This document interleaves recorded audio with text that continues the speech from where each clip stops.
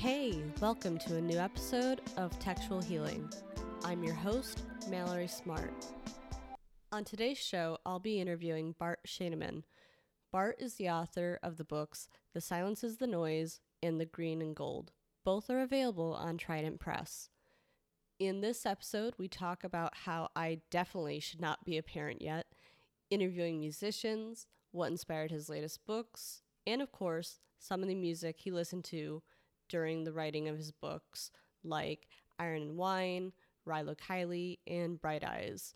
Towards the end of this episode, he also gives a most excellent reading, so definitely stay tuned so you can check that out. I don't want to give away the entire show, so I think it's time to get to it. Hey, Valerie.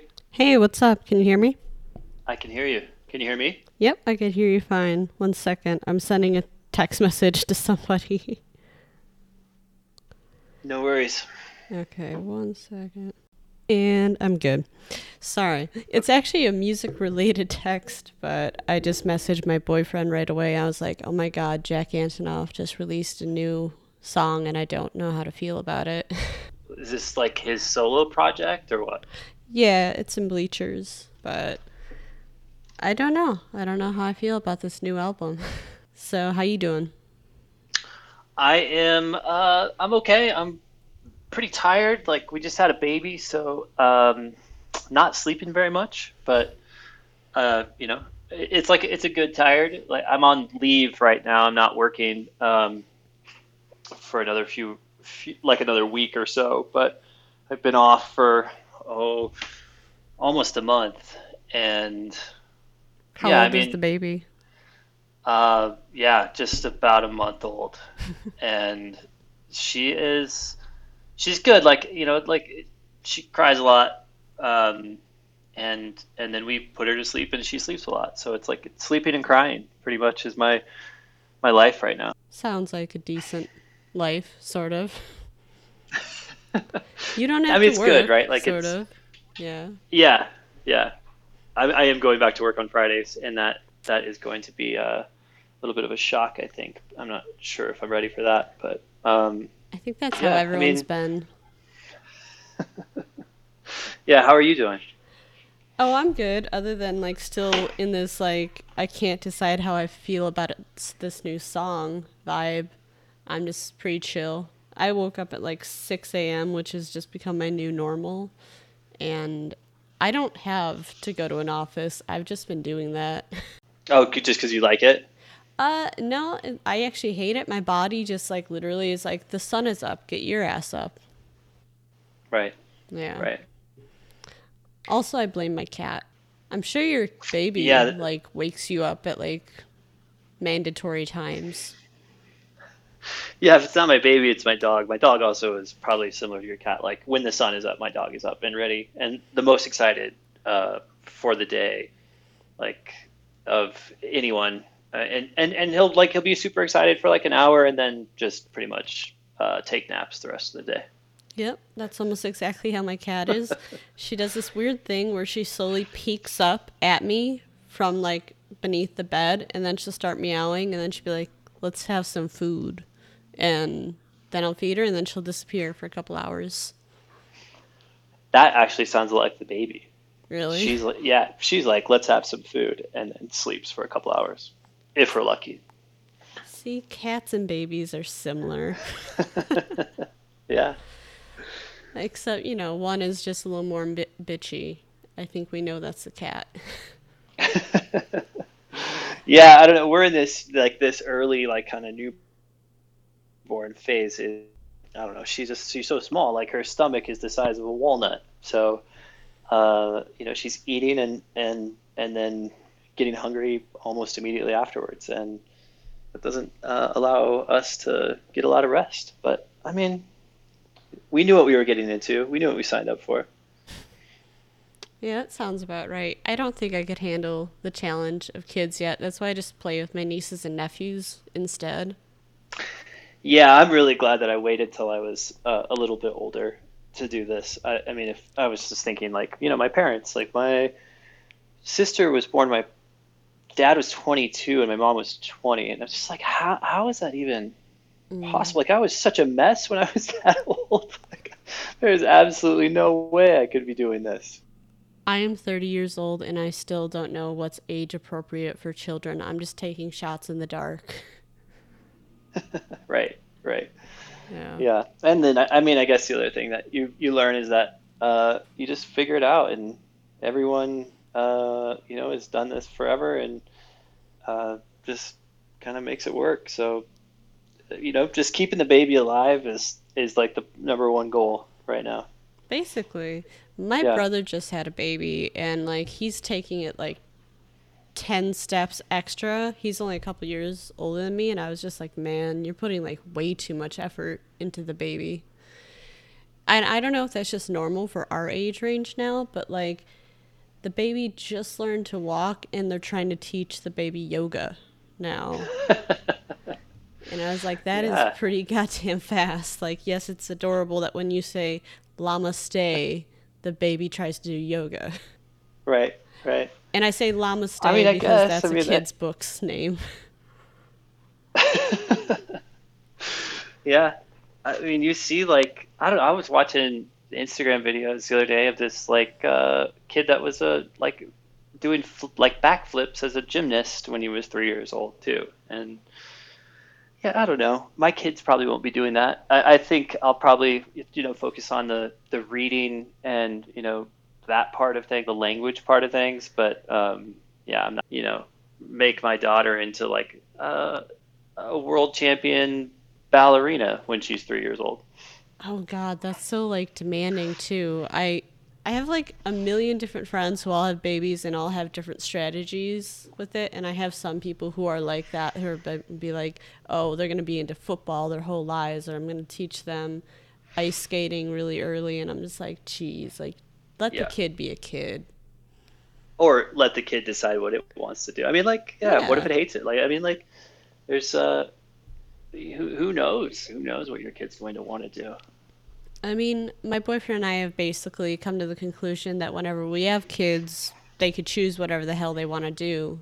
If they choose to do like football or cheerleading shit, yes, we'll be very confused as to how to deal with that, but we'll cheer our child on.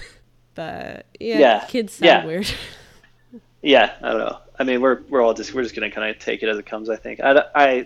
There are certain things that I probably will steer my daughter away from. Like, I mean, there are, that's kind of your role, I think, as a parent, is to try to protect your kid from making bad choices, but you know, also let them kind of follow what they want to do, at least when they're kids. Yeah, keep them off of TikTok, maybe. There's some weird shit happening there. If she ever grows up to be an adult and brings like a Pete Davidson guy home, I say get rid of that shit right away too. Yeah, we'll have to have a conversation about that at some point. But that's the thing, like you can't, I mean, at least I know how I was when I was a teenager. Like my parents told me not to do something, that was the thing that I wanted to do more than anything. So, you have to be smart about how you set boundaries and rules, I think. See, my parents were very big into like the reverse psychology thing, but the issue is it didn't work. Like, I remember once my brother got trashed on whiskey, and my dad was like, "Oh, you want to drink whiskey like an adult?" So then he pulled out a big thing of whiskey. He's like, "We'll go glass for glass," only to learn that my brother was like a way better drinker than him. And probably young enough that like the hangover wasn't going to be that bad. Yeah, he was Yeah, like 16, and like, that's a yeah, I don't know if that's going to work. But I do think that there probably is some truth in like, trying to keep your kid from, rebelling against you just because, that's how they form their identity or whatever. But I don't know. Yeah, I guess I'll have to. I'm still, we're just right now just like, wow, we had this baby. She came like 3 weeks early, which is a little bit of a surprise. We were pretty much ready, but yeah, it was just like, oh, I was like downstairs doing some writing before work, and my wife came down and was like, we got to go to the hospital. My water just broke. So this is happening. And yeah, it was quite a day.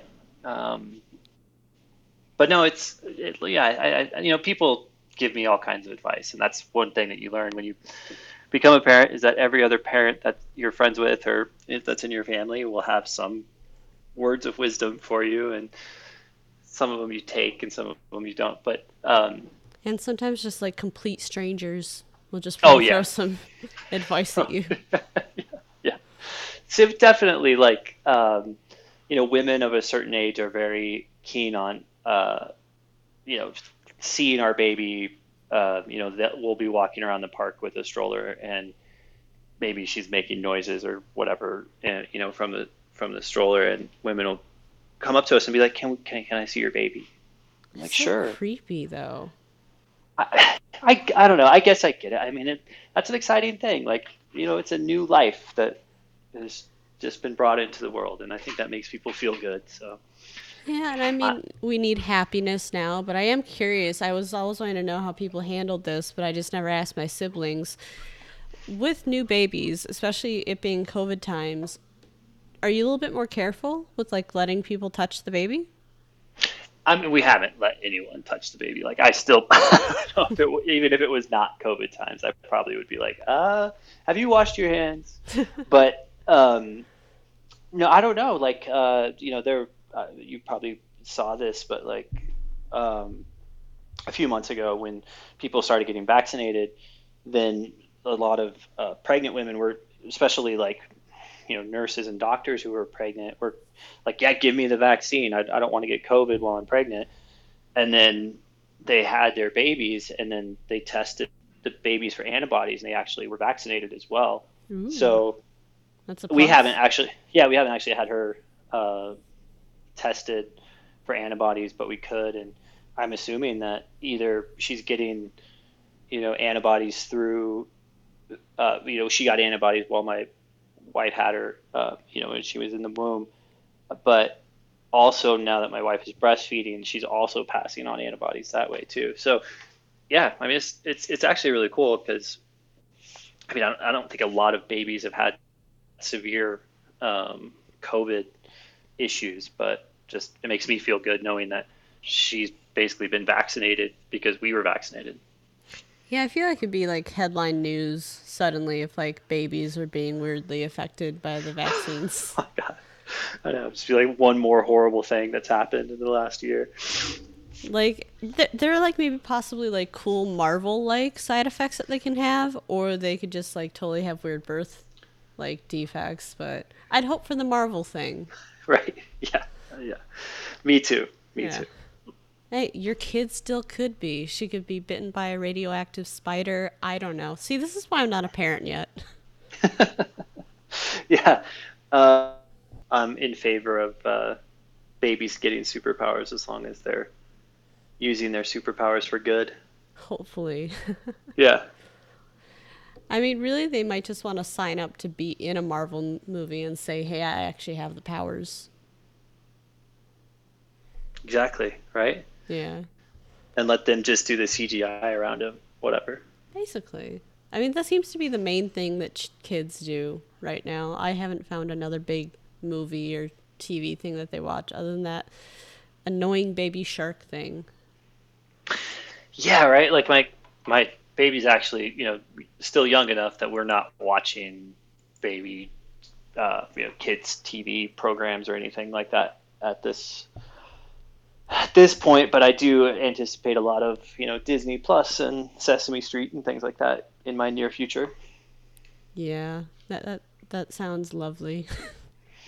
Yeah, I don't think I'm gonna mind really. I'm looking forward to like introducing her to, the whole Japanese anime canon, Ooh. and all of the great Pixar movies. I like that kind of stuff. That's gonna be fun. That's gonna be like the fun parenting stuff. Yeah, I mean, I feel like if I had a kid, I'd go for the Pixar movies way more than the regular Disney cartoons because a lot of those ended up having some really messed up messages. Yeah, yeah, Like for I'm just sure. thinking Dumbo right now and the crow named Jim, and it's like, yeah, that's Yeah, I'm not passing that one down to my kids. no, no. Yeah, the I mean, that kind of stuff is going to be, I think, really exciting. I think like just yeah, everyone always says the same thing, but like you get to be a kid again. Oh, hell yeah. As I said, that's why I like hanging out with my nieces and nephews, so I have all the fun but none of the responsibility. Yeah, my parents when they first met their granddaughter were very excited. I think for that same reason. They're like, "Oh, we'll get to hold her, and then when she starts crying or whatever, we'll give her to you." Exactly.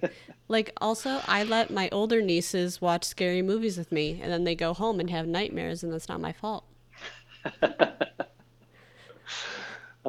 Yeah, I think that's what you get to do when you're an aunt or an uncle. You know, Yeah, you I don't mean, have to my theory deal is with any like, consequences. they're in high school, so I'm just like, they chose this. Like, I didn't make them watch a scary movie, they opted for it. I just don't have the judgment to say, maybe you're too young. Right, right, right. So, how do you have the time to write while you're dealing with all that? Or are you just done writing for a while? This morning I actually did write for like an hour. My wife is upstairs sleeping a little bit, and she just fed the baby, and then I had the baby downstairs, like in a we have like a little bouncy chair that she really likes, and yeah, she was kind of out for long enough that I could maybe write like 3 pages, and it felt pretty good. I'm hoping that I can keep doing that. You know, like at least get an hour or so beginning of the day or at the end. And like, I don't know, a lot of people say that once the baby gets to be 4 or 5 months old, she'll go to bed really early, like at 7 o'clock or 7:30 or something like that, and then we'll have a couple hours at the end of the day. Um, I don't know, maybe I'll just be completely exhausted and want to just like sit in front of the TV. But I'm hoping that I can, stay disciplined enough to write a little bit when I have that downtime. Mm-hmm. So, what are you working on right now? Or are you mainly just publicizing, like really promoting the new book? Um, no, I'm always working on something. I have 2 short stories that I'm working on right now that I'm revising, and then a longer novel that's set in modern times in Denver. Um, Kind of draws on my job right now, working as a reporter, writing about the marijuana industry. So yeah, so those 3 things, like just going through rounds and rounds of revision until I'm happy, or at least until I don't think I can do anything more to improve the pieces. But yeah, I kind of always have a couple of stories on the back burner, and then like one longer project that I'm always working on. Mm-hmm. So, the Trident book is the green and the gold. Is that it? Yeah, yeah, How yep. far are you into that? Like the process of like promoting it? When does it come out? Oh, so yeah, pre-orders are going to start on May 20th, and well, that's in 2 days. And the book is actually going to be available May 27th, I think is the plan. Um, yeah, just doing any press that I can right now, and I'm guessing now that things are opening back up that Nate Perkins, the publisher of Trident, I think that he's going to probably put together some kind of reading. And I don't know if it'll actually be at the Trident bookstore in Boulder, or if we're going to be doing something here in Denver. We haven't really finalized anything on that yet, because obviously, like, we didn't know that all of a sudden the CDC was going to make an announcement saying you don't have to wear your masks if you're vaccinated. So, but yeah, Nate just moved down to Denver from Boulder, and he lives really close to a great bookstore, coffee shop called Mutiny. So maybe we'll do a reading there. I don't know. Ooh, I've been to that one. Yeah. Yeah, it's a great space. We used to do readings at a literary fest called Catchfest, and they took place in Denver. And Nate would come, and we would just Yeah, kind of we do like the readings we all met over. there. We we were at that. I was at that back. You were there? Was that 2 years ago? Oh shit! I was Did I there. I was meet you? there. I met you and Nick and um, Damn, I hate it when that what's the happens. other guy's? What's the other guy's name at Maudlin House? Bulent? Is that how you Yeah, say his name? he's my boyfriend. Yeah. Yeah. Right. Right. Yeah. Yeah. No, we went to True, to the heavy metal brewery after the reading and had beers. Yeah, the few of us who aren't from that area, we just call it Death Metal Bar because we never Right. took the time to learn the name. Yeah. Yeah, that's the only time I'd been there, but I think that was Nick's place. Like he had been to Denver before, and he was like, "Yeah, let's go." And this is Nick Gregario, right? And Hmm. yeah, he was like, "Yeah, let's go drink some beer and listen to some death metal." And I was like, "That sounds like something I don't do every day, so why not?" Yeah, we went the year prior, and I don't know what caused it. It was just right across the street from where we had witnessed one reading, and I just looked at all the other Malden House people, and I was like, "Who wants to get drunk before our reading?" And like all of the authors from Malden House were like, "Yeah, we need Yes, to," and that's when we went of there. course. Yeah. Shockingly enough, our reading went pretty damn well, although we all did a lot of shots beforehand. Yeah, it can go either way, right? Like it can go great or it can be a train wreck. I was shocked that, like, as the editor who was kind of like hosting it, that I was still able to keep it going. Because, like, earlier that day, I had gotten a tattoo, I had smoked a lot of weed, and then I got really drunk at Metal Bar. And then I was like, okay, come on, guys, I'm going to host the show. There So, you go. You're ready. Yeah, yeah. that's just what you needed to do. It was just like, I like looking back at those videos and being like, I was terrified to do it. But then you look at it and you're like, no, I looked fine. I looked fully confident. Right. Yeah, and you have to think that like most people in the audience are like, you know, they'd rather you be doing the a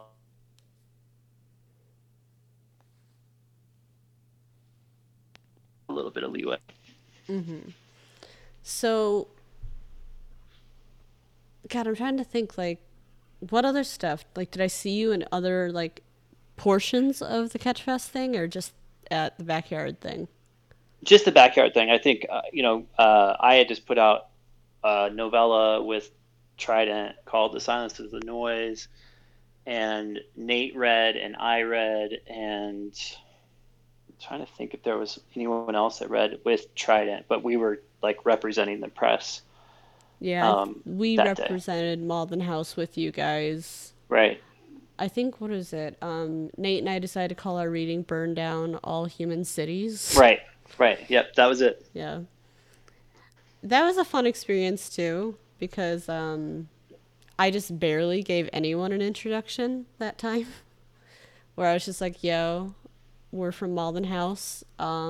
Authors are going to recite and they're going to introduce themselves. Have fun. I think that works great. I think, talking too much, like people aren't there to hear your whole life story. They just want you to read and hear what you've written. So yeah, like short introductions, no apologies, just launch right into the actual meat of the reading. I think that's a good strategy. I like that strategy. I definitely prefer it. I just even said, I was like, I don't want to keep talking up here, so I'm done. Right, right, right. Yeah, and then there was like somebody mowing the lawn in the yard next door while people were reading. I think maybe while Nick was reading, there was like a guy mowing the lawn, I'll which have to was look back just at kind the of added videos. added to the atmosphere a little bit. It was fun doing like weird events like that. I don't hear of people doing them anymore. They're coming back, I'm sure, right? Like that was just because people have been locked down. Like, if it doesn't happen there, then we're just going to start it here in Chicago. Yeah, yeah, that'd be a great place for it. We'll I love hold like a Chicago. reading on our roof or something. Yeah, you guys have all those great parks. Like, yeah, Oh, yeah, yeah, we'll just that's take over Wicker Park if need be. We're all hipstery enough. We can blend. yeah. I went to a music festival in Chicago in God, it must have been 2006. It was the first year of the Pitchfork Festival. I think it was in Ooh. Grant Park. It was then. Now they have Lollapalooza in Grant Park. Yeah, yeah. That was fun. That was like the Silver Jews headlined it. R.I.P. David Berman. Like it was, yeah, that was a lot of fun. I love Chicago in the summer. It's such a fun city. It is. It's shocking. Our lake is still incredibly cold, even if it's like a 100-degree day. Like everyone will be on the beach, but no one will really go in the water because we know it's still like 30 degrees. Though you don't need that though, like when it's 100 degrees and super humid in July in Chicago. I guess it's really like you could dip your feet into it and then run really quickly back out into the heat. Okay. All right. For me, I kind of avoid it. Like I just will go a little bit like where I'm standing in it, and that's actually because I don't know how to swim, which is sad. I know. I think it's yeah, I mean, I know a lot of people especially in this part of America that just yeah, they just never learn how to swim. Didn't need to. I took like swimming lessons like once when I was a kid, and I remember going back to my mom and being like, I never want to do that shit again. Like Yeah, it like was the like a terrifying Pee-wee jump class. off the high dive. Yeah. Yeah, I couldn't do it. I was just like, this takes way too much effort. There's an area in the pool where you don't have to actually swim. Don't make me go further in, please. Right. Yeah. I hated when I became an adult. Everyone's like, let's go to the adult section where they're still tall enough to stand up there. But I'm 5 feet tall, so I can't.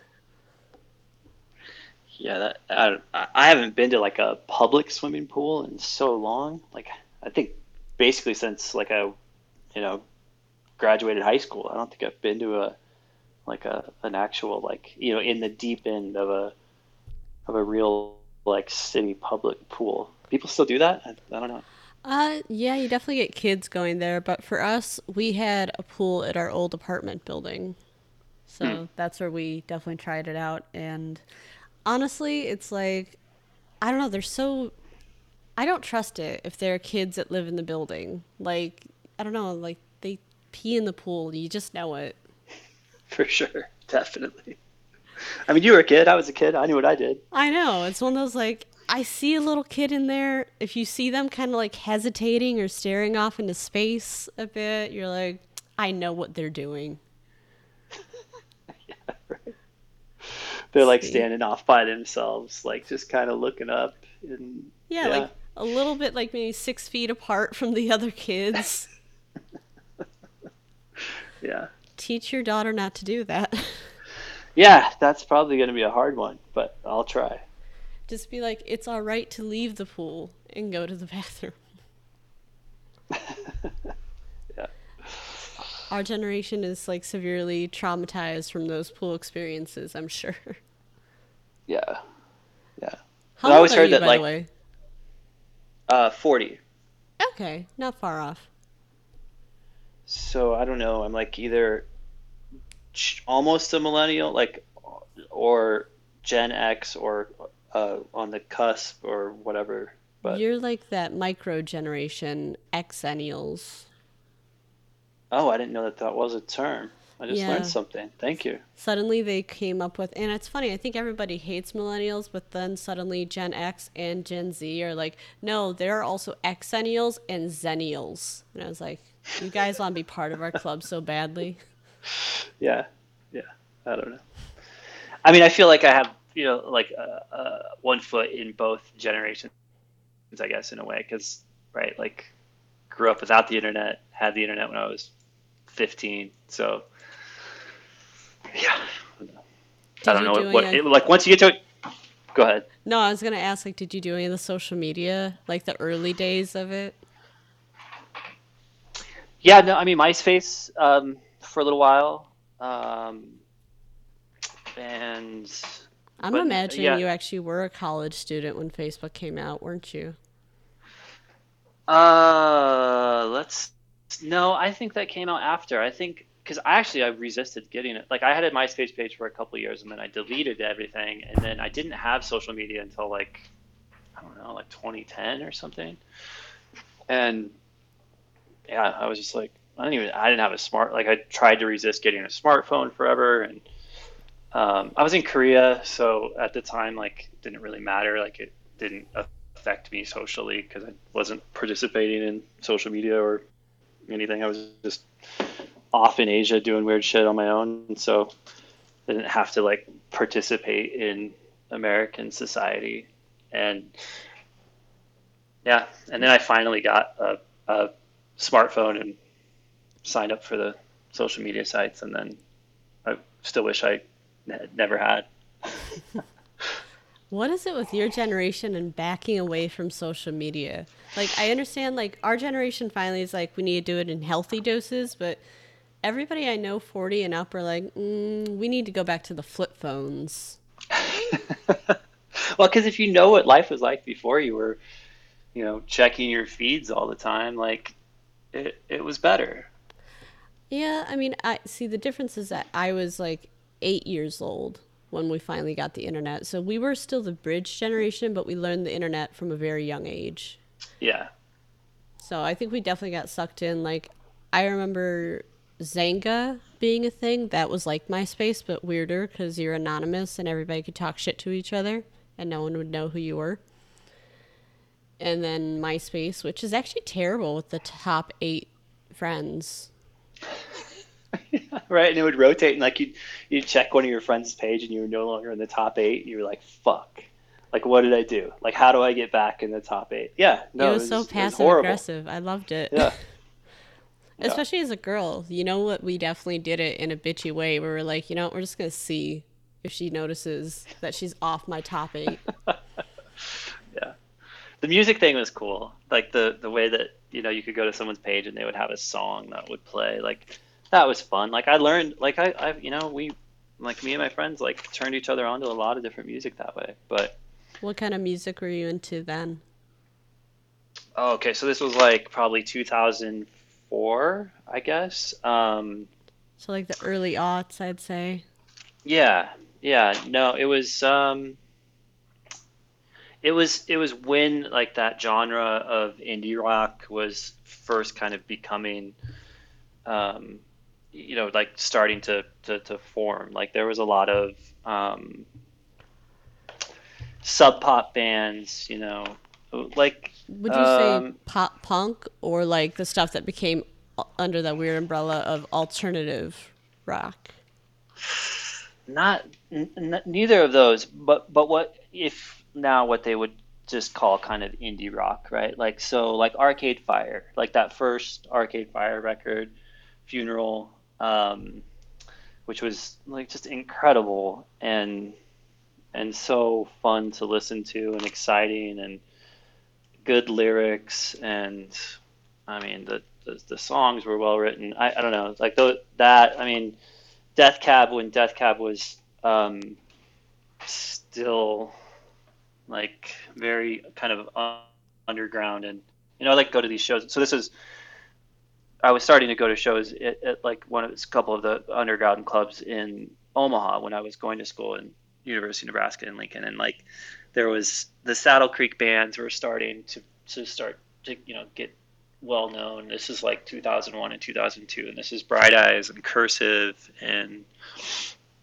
The Faint, Mm-hmm. all these bands from Nebraska that were getting like national recognition. Like I don't know, it was maybe 2002 or 2003 when Bright Eyes was um, on the front page of the New York Times as album of the year for Lifted, and it was great because it was like really exciting to be in Nebraska and to be going to these shows, uh, and there was like a real scene for a little while in Omaha. Um, It's so hard for me to imagine Nebraska having like a scene, but then I've only driven through it a bunch of times. I've never really stopped. Yeah, I mean there were articles about people moving to Omaha from all over the country just to be part of this thing, and it was not quite that coalesced where you could like walk down the street and you were going to see people that were in these bands, but they were playing shows and they were getting popular and they were getting national attention and we were going to shows and like uh, we'd get these last minute phone calls, be like, okay, so Bright Eyes is playing a show at the Underground at Sokol in Omaha tonight. like no concert announcement, like no calendar, wasn't in the press or anything. It was just like, friends of friends knew about it, and we would go. And Conor Oberst was writing protest songs at the time. It was like when we were going to war in Iraq, and like it was great. I mean, we were college kids and felt like we were, in a moment that was kind of culturally important. And I mean, who knows if it ever really was, but it felt that way. Mm-hmm. I feel for my generation, those were all pretty big bands, but I guess they definitely were more established at that point. Because I would be around that age, like, Yeah. 2010, maybe. Okay. Yeah. No, this is when they were just starting, and See, so like, that, yeah. you're So like the proto hipster of that music. I mean, it kind of was, and it was cool because it kind of got me, because it was this local thing. I mean, like a lot of my friends were listening to, more like alternative rock, like you said, like that kind of music. But then like once I started kind of going, towards like the Saddle Creek bands, then I just got exposed to so much more music, and like it opened up this whole kind of underground, like all these independent small labels like Merge and Sub Pop and Matador. I mean, all these different record labels, and then I was also writing about music too. Like I was an arts writer for my college newspaper at the time, and then when I moved to San Diego after college, I was writing for a couple of like local alt weeklies there, just writing about music. And so I get like CDs sent to my house, and and write like little record reviews and stuff. And so yeah, I mean at that time, like Did I you was get to listening to a choose, lot. like, what kind of music you wrote about, or did they just throw you anything? No, it was more like we pitched what albums we wanted to review, or what bands we wanted to interview. Sometimes we would be assigned, artist interviews or whatever, but a lot of times it was. I think that a smart editor at an alt weekly is aware that like you're going to write better about music that you're already kind of into in a way, Mm-hmm. and you understand. And yeah, so that's what I was doing. I had a newspaper job, but I also was freelancing at night, and writing this novel that we're putting out in a week. Um, but yeah, listening to a lot of that era of kind of small record label independent music from America, and it was really exciting because there were all these new things that were coming out all the time. And then I would just, since I was freelancing, I was able to like talk to a lot of these artists, and I think I learned a lot about making art, about writing, by interviewing these musicians and talking to them about their process, and just kind of like where they got their ideas and where their aesthetic came from. Mm-hmm. See, that's why I like talking to authors and everything too, because it's the same vibe. I like to know where they got their style and aesthetic from, and it feels like 9 times out of 10, it's from music that they were heavily introduced to. Yeah, I think especially at that age for me, like I didn't really know that much about myself. I didn't have a worldview when I was 23. Like I didn't have much perspective on anything, but I could get a lot of ideas and a lot of emotion from the music I was listening to, and then use that as a way to um, kind of just write to that. Like I would listen to music and write, and a lot of what I was writing, I think a lot of the scenes that I was writing in that first novel, they were in a way like prose versions of these songs that I liked, and maybe not directly like, and or not that intentionally, but at least the feeling was there, you know. Do you write while listening to music or beforehand? Uh, Definitely both. but also sometimes I don't listen to music either. I mean, it just kind of depends on how I feel and like I how well I can focus. I have a playlist of writing songs that I listen to sometimes that get me centered. Like, if I've had a day where it was a lot of crazy shit happening, it was stressful, I had a lot on my mind, to sit down to a writing playlist and go back to these songs that I've listened to every day. It's almost like a meditative thing, where it kind of just puts me in the headspace where I'm like, okay, I'm going to listen to this playlist and forget about everything else that's been happening today and just focus on putting words down. Mm-hmm. How would that playlist differ from the one that you just sent me a couple weeks ago? Or was it a couple months ago? Jeez, it's been so I think long. it was about a month ago, yeah, or maybe a little longer. But yeah, so the playlist that I sent you, so the first half of that playlist are songs that I listen to now. There's like a bunch of I kind of dig the Rilo Kiley in it. so that second half, that Rilo Kiley song that's on that second half of the playlist, that was the kind of music that I was listening to when I wrote this book, 15 years ago. Mm-hmm. And yeah, like Rilo Kiley was all connected to the Saddle Creek thing.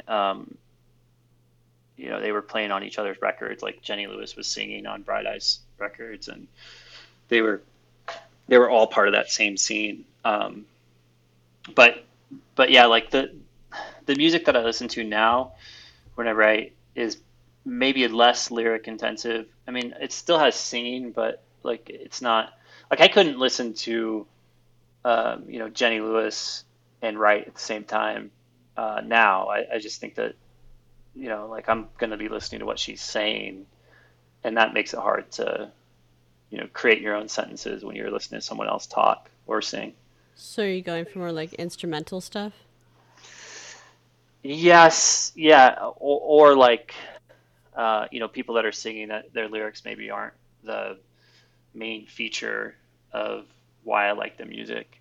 Um, but yeah, instrumental stuff is great. Like on that playlist I sent you, there's like these bad not good songs and Cataranda and like I mean all these like Flying Lotus, like amazing instrumental musicians that are making music right now that like they can really put you in a good flow state, which is what I'm trying to achieve with my playlist, is to find music that not only like is I guess inspiring to me in a way lyrically or just because I like the way it sounds, but also music that'll kind of put me in a focused, flowing, um, you know, just emotional state. That's what I'm looking for. Yeah, kind of like a trance. Like I get that too. Yeah, because if you can do that, I mean, if you can create that flow state, and flow state, I mean, that's like such a weird word right now, a term right now. But if you can create that, like where you can feel like you're not distracted by anything and you're just focused on what you're writing, it's so helpful for especially for first drafts. When for me, at least, like the hardest thing is getting the first draft done and like getting that just kind of carving out that first um, rough story, and then once you have that, then you can go back and revise as much as you want, and the revision part is not nearly as hard. And I also don't listen to music that much when I'm revising, because in revision, like, you really need to be listening to your inner voice about whether you think this is good or bad, or um, what needs fixed, or how to improve the word choices. And in revision, you need to be listening to the sound of your own words. Yeah, you kind of Um, have to like step outside of yourself for a little right, bit and read it how someone else would read it. right, right. And if you're listening to music, that makes it a little bit harder to hear yourself, at least for me. But in that initial first draft stage, like, you if you're listening to yourself too much, you almost never get anything done, because at least for me, like, I'm always self-editing, and then it's impossible to get into that flow state where you're actually, putting out a lot of words, and music helps with that for me. Yeah, I definitely vibe you there. For your playlist that you sent, it was on YouTube. Do you not do like Spotify? I do Apple Music. I've had an iPhone for 10 years. I'm a slave to the Apple ecosystem. See, I'm a So slave to all things Apple except for Apple Music. I haven't tried it. Like, what are the benefits? I don't know. I just have always had it, and I think it's the same amount of money per month as a Spotify premium playlist, and it just that's how my music has always been saved, all of my playlists and everything. Because I don't have an Apple computer anymore, but I always did, and for a long time, and so all my music was on there, and then now it's just all in my phone the same way, but. That's why I sent you the YouTube one, because I figured most people, like, you can't assume that most people are using Apple Music because most people aren't, but you had access to it through YouTube, Yeah. right? Yeah. Yeah, I was going to say, like, on Apple, do you kind of like do self-tailored playlist, or do you get algorithm-based playlists, or both? I create my own, yeah, mostly. I mean, they do some kind of cool stuff, like, there'll be a new music playlist with, bands that I've already probably added to my library, and then Do you title any of the playlists you make anything weird? no, no, no. Mine are really my titles are really boring. Like my writing playlist is writing playlist. Really? Okay, that is kind of lame. Because I've Wait, heard. do you Oh, yeah. like do you yeah, like give me an example. One is Sad Boy FM. One is Number One Songs in Heaven. One is Kids Bop, but it's not actually Kids Bop. It's just music that's family approved that I could play in front of the kids. All right, all right. Have a hype music playlist. I mean, I have weird names. I Yeah, mean, maybe I should be a little more creative with how I title my playlist. I mean, I have a playlist for the gym. I have a playlist for writing. I have a playlist for when people like a cocktail hour kind of playlist. Yeah, and they're all just titled like what I use them for, I guess. I have a sister who does when we all drink wine together, so it's kind of like a cocktail hour. But sure, she plays something called Ho Anthems when we hang out and drink wine and everything together. So kind of like your cocktail hour. We actually listen to her playlist, which is called Ho Anthems. So Nice. Yeah, that's great. yeah, she's the older sibling, like the oldest. She's like 44, 45. So you think it wouldn't be Ho Anthems, but that's how we are in this family. I like it. Like you're the only one I've spoken to now who doesn't have weird playlist names. I know. I feel like it's a personal failing of mine. I think I'm developing a complex while we're talking. Well, if you ever come up with a cool one, let me know. Okay. All right. We'll do. So, what up is new with your book? Tell me more about it. Oh yeah, just this is this thing that I wrote in 2004 and 2005, and if people buy it, whatever, there's a great kind of explanation of like how this whole thing was really close to getting published by a major publisher at one point, and it all kind of fell apart. But Adam Gennady, who's probably my oldest writing friend, who I've known forever, who I love dearly, he wrote a foreword for it and explains kind of in the foreword like what happened or didn't happen with this book when I was really eager to become a novelist when I was in my early 20s.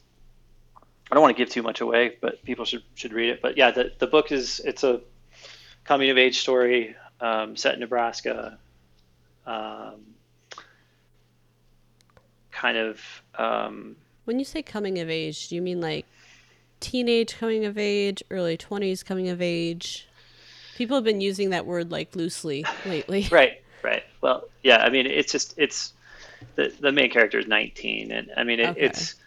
it's about uh, you know just kind of that time in your life when you're that age, when like everything seems so dramatic and tough, and you don't know really if like what you know what your place in the world is, and um, you make some interesting choices. But yeah, I'm really pleased that it's finally getting published. I'm so thankful that Nate Perkins was able to put it together and put it out. Like I think it's got a really nice cover. I think the book looks great. So yeah, Can you tell the background of the title? Why'd you call it that? so if you're driving around in the Midwest, especially in farm country, especially about now, like in spring, um, you'll always see this thing where you'll have like fallow cornfields, or like cornfields that have been combined, and there are still just like the stalks, the combine stalks that are still in the field. Um, a lot of times used for uh, feeding cattle until the grass is in the pastures is long enough that you can turn cattle back onto the pastures. But and in my part of Nebraska anyway, a lot of times the cornfields will be right next to a wheat field because of crop rotation, and the wheat at this time of year too is just turning green and just starting to grow. And I always found like these blocks of color, like you would see these green wheat fields next to these yellow kind of gold colored fields of corn stalks. And I always found those two blocks of color to be really just together, like making this kind of beautiful juxtaposition. And also in the book, at the time I was really interested in the paintings of Mark Rothko and his arrangement of blocks of color as well. Mm-hmm. And there is a painter in part of the story, and the paintings are symbolic in a way of certain things that the main character sees in relation to the painter in the story. So that's where the title comes from, is these blocks of green fields and these blocks of gold fields that you'll see if you're in Nebraska at the right time. I like that. That's very poetic. What is like the right time? Like, is it like golden hour or? No, I just mean right time of year. So like Okay. so yeah, so in the spring mostly. Sounds good. Sounds good. Okay, I'm going to ask you one last question before I Sure. ask you to read from the book. Sure. Have you seen Into the Wild? Yes, I have. I've read the book as well. Something I really dig about the movie is it did a really good job of adapting the book. I liked that Eddie Vedder basically did the entire soundtrack. Yeah. What musician would do the entire soundtrack of your book? Ooh, that's a good question. Um, I mean, as far as Nebraska artists go, people that actually understand this, like the place itself, I would have to say it would be Conor Oberst, who was able to write about Nebraska very well, especially in Lifted, that album.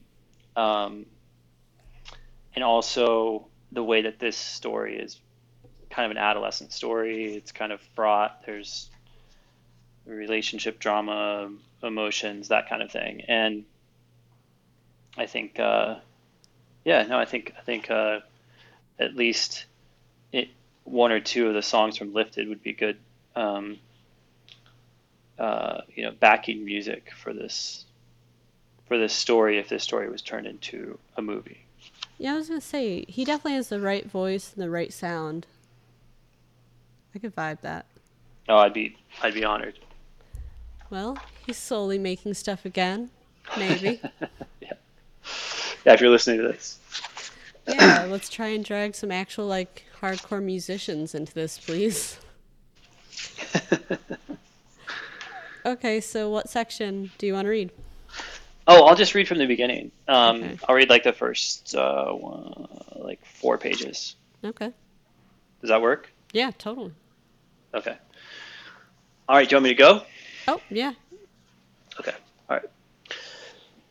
So this is from the beginning of The Green and the Gold. The house shrank during the short time I was gone. It seemed now we kept the curtains drawn, closed the windows, and never went outside. It was hard to sleep, but harder to feel alive. I moved like an echo through the house, the hollow, empty reverberation of a once bolder sound. Dad and I spoke when there was no other choice. He used direct and informal language and spoke without looking. Mom and I got along better. She was compassionate still, the only way she could ever be, but there was no happiness in her voice. They were disappointed in me, and I tried not to get in their way. On a Saturday morning, he came into my room without knocking, turning on my light, then walking out of my room, leaving the door open. After I dressed, on the table, the coffee and rolls were cold, so I poured milk over sugar and cereal. A dull malaise remained behind my eyes, and I stared across the table at the newspaper on the other end. We lived on Lake Minnetonka, about 10 miles from Scottsbluff. It was a man-made lake and the biggest one in the area. They were all about empty then, though. There was little water that year, the result of a 2-year drought and no snowfall in the mountains. So we found ourselves living on the shore of what was closer to a puddle. I mean, recreation did not suffer much. It was a state park, and they retained enough water to support the natural habitat and enough to allow people to jet ski and boat. Plus, there was more than enough sand for four-wheelers and dune buggies. But the farmers without wells and sprinklers watched their bank accounts roll back and their hollowed cheeks sink deeper. Without water from the canals, only those lucky enough to have tapped into the aquifer could hope to grow anything. In Scottsbluff, the hometown stores and non-corporate businesses slowly went broke, and some boarded up their windows. No agriculture, no money. Scottsbluff was a farm town of 14,000 in the middle of the plains. As you leave the town, you see fields, a farmhouse with a barn and some trees set back in a cornfield every mile or so. You might see a white or green tractor out in that field, a farmer working for a little bit of nothing. Out on the lake, full-grown oak and cottonwood trees surrounded the water, hanging their branches over the surface, dropping in leaves when the wind blew right. One of the ancient oaks grew through the center of our wooden deck that ran around that brick and gray-sided building we lived in. Our modest house was well kept by my parents' efforts, something they could more easily control. On most Saturday mornings, my parents doubled their enthusiasm. They were good about that, always wanting to make the most of their time. We went everywhere together, to the park, to the supercenter, on group outings with my grandmother to the zoo. That day was my deceased grandfather Harry's 1-year anniversary, so we were meeting my grandmother and aunt and uncle at the cemetery. Granddad Harry wrote in his will that he wanted to be buried out in the country, somewhere where the light night came from the stars and the moon. He made a living as a banker who loved art and the outdoors when he wasn't pooling people's money. An amateur outdoorsman and painter, he spent his weekends pheasant hunting or fishing, but liked more than anything to hole himself up in his studio with the windows open and a blank easel. He would spend so much time in his studio that grandmother brought him his meals while he painted, wiping his hands off on his apron and washing them in the sink. Granddad painted for himself, and most of the family never knew what he made with his brush. Only grandmother was allowed to peek at his canvas and glimpses she stole when she brought him sandwiches. A small part Native American, Granddad also made it a point to educate himself about the culture of his tribe, but which one he was descendant of escapes me. He didn't talk much about it with the rest of us. There were feathers and leather vests on the walls of his studio, but without a proper education I never understood their significance. It was well known in the family that he read about the history of the Native American and left on occasional weekends to practice some of the rituals. With imagined pictures of his guns and feathers on the wall, him standing in front of an easel, I sat in the back seat of our car and shut my door. We hadn't that far to drive to the cemetery. It was down a gravel road about 3 miles from the lake. We passed a tractor and grain cart on the road, and the man waved with one finger, and my father waved back. At the cemetery on the corner of two dirt roads, the field of gravestones spread out across a flat, green, grassy space, and they were protected by a row of pine trees bordering the field. The graveyard was small, half of a football field, and the gravestones were simple slabs of stone not taller than waist high. There were no crypts or walk-in graves. We were the first to arrive, so we parked on the side of the dirt road next to the cemetery and shut our door softly. He was Mom's dad, and we followed her to the gravestone. My uncle had planted a sapling next to the plot the week after the burial, so we knew where to go. Mom brought a bouquet of flowers, and she set the vase next to the stone. Carved into the gravestone were his name and date and a picture of a dove, a bird he often painted. A cloud of dust rose in the distance. We knew that it was my grandfather with my uncle and my aunt. They parked behind our car. She wept as she walked past us, carrying one red rose, and laid it down across the front of the stone. We were all crying except for my dad, who stood silent, observing. Well, that was really great. I liked it. I encourage everybody to buy that. Yeah. Do you want to plug anything? Thanks for doing this. No, I mean, yeah, this book is out. All the books that Nate's been putting out on Trident Press have been great. There's also another woman that's publishing a book the same day as mine. Her name's Nicole Morning. She's publishing with Trident Press as well. We're sharing a release date. So Wait, I haven't read that yet, but what day it's are you being released? on the 27th of May. Oh, okay. Got you. I believe, unless that's changed, but that's what Nate told me. That's cool.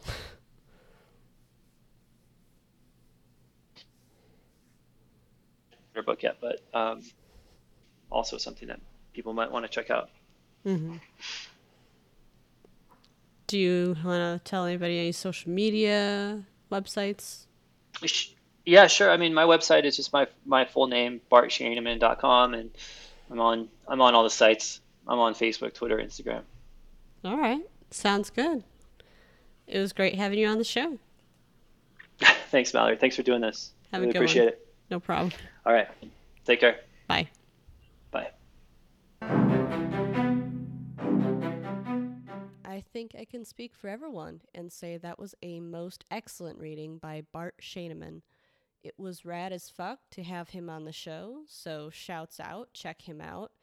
If you're interested in his books, hit up Trident Press, and you can follow his Twitter at Bart Shaneman, and his website is bartshaneman.com. Super easy to remember. As always, if you want to get to know us more, find Textual Healing on Twitter at podhealing, and take a look at our website, textualpodcast.com. If you want to be extra supportive, take a look at our Patreon. You can find a link to it on our Twitter page, where you can help support Textual Healing and get some behind-the-scenes content as well.